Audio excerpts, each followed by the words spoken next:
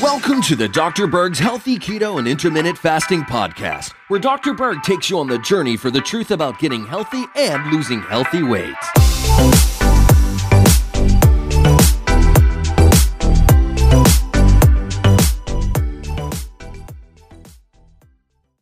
So in this video, we're going to answer the question, does keto decrease your fitness performance?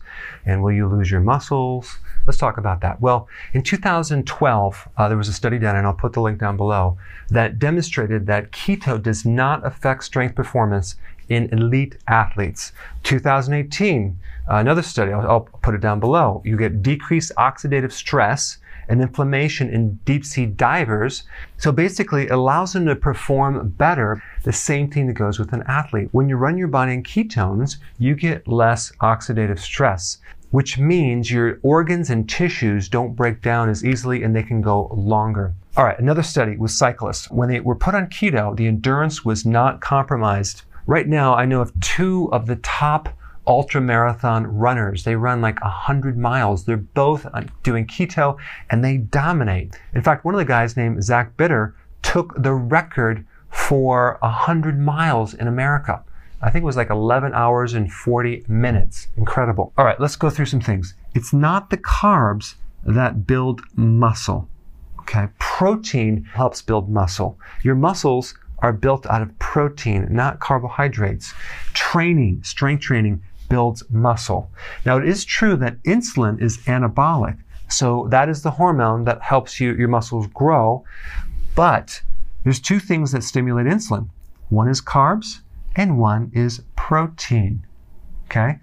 Every time you consume protein, you're going to increase insulin. Now, when you do a keto plan, you're going low carb. When you go low carb and you also combine intermittent fasting, you fix something called insulin resistance, which the majority of the population has. That is a situation where the cells need more and more insulin to create the effect because it's resisting insulin because the person is consuming too many carbs, okay?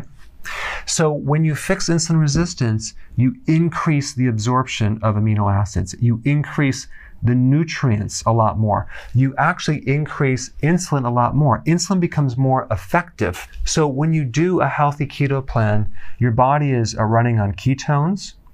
Your body is also running on fatty acids. And some of your body is still running on glucose, even though you're not consuming glucose.